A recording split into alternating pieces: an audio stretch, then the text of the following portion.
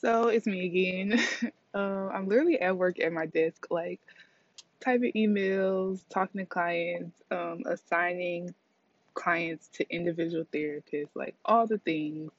And I was one of the interns texted me and asked me a question, and it made me remember something. So remember how I've been mentioning like one of the groups that I'm co-facilitating has been like very instrumental in like me taking the podcast seriously again, and then like making more episodes, being creative with how I like relay the information.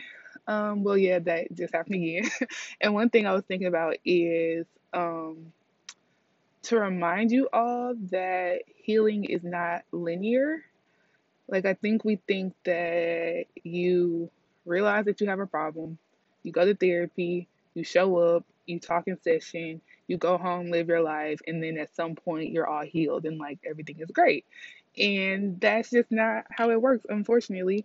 So much so, in fact, to where when we do clinical assessments, there is a part of our informed consent document that says, um, it talks about the benefits of therapy, but then also the not consequences. I can't remember what we call it in the form, and I don't have it in front of me. But basically, like the risk. That's what it's called. What is happening? Okay, it's Thursday. It's been a long week. The risk of therapy. That's what it is. So we talk about the benefits and the risk of therapy. And one little known fact that people don't know about the risk of therapy is that now it's not anything crazy like you may die. In the same way that that could be a risk of like receiving medical services or surgery or something like that. It's not that extreme to some extent when it comes to therapy, but it is this idea of like therapy won't always be comfortable. Like therapy won't always be like, or I won't say not healing, because healing is a process.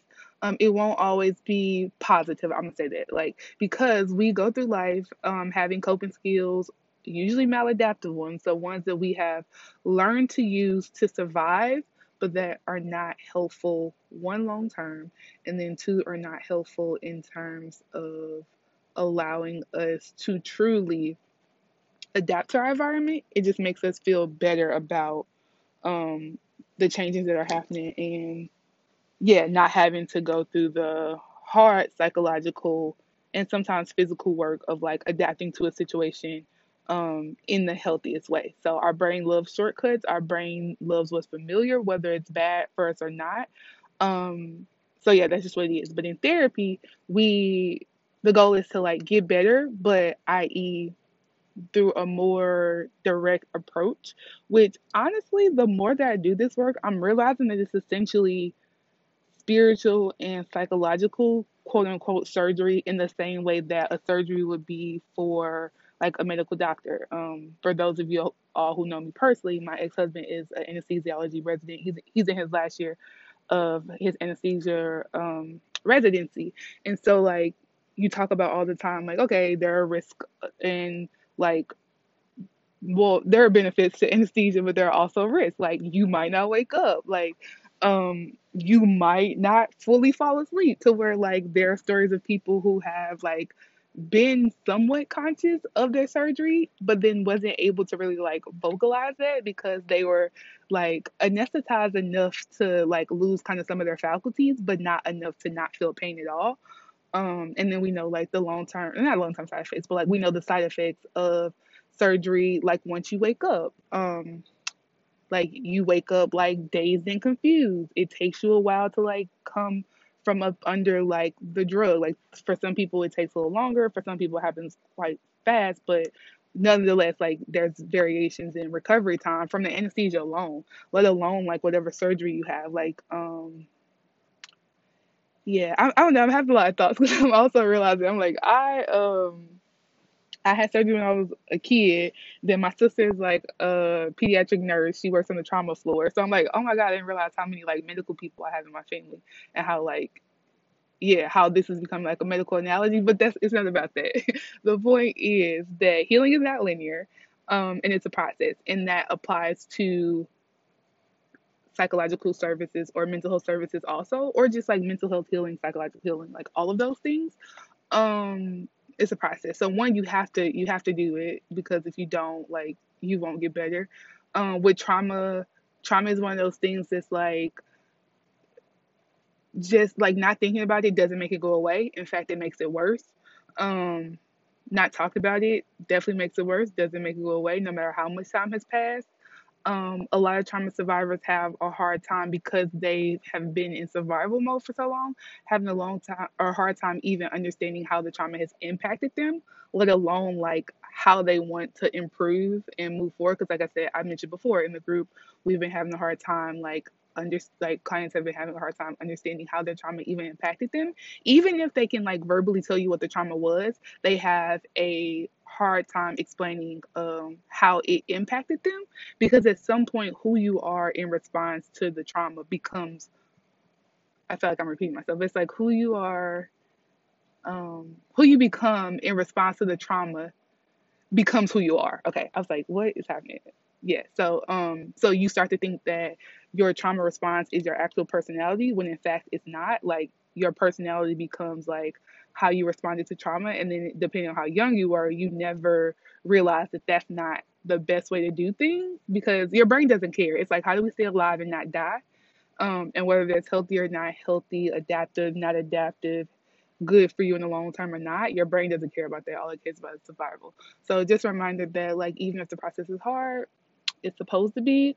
Unfortunately, a lot of therapists, especially trauma therapists, do a better job of it, because it literally, like, in order to do true trauma therapy, a lot of the first sessions are really establishing like trauma history of the client, really understanding like what their triggers are, really understanding what their coping skills are, whether they be adaptive or maladaptive, really understanding like their risk for self harm, or suicide or things like that, because all of those will come into play. And we know that talking about trauma often creates experiences in which the person feels like they're reliving the experience.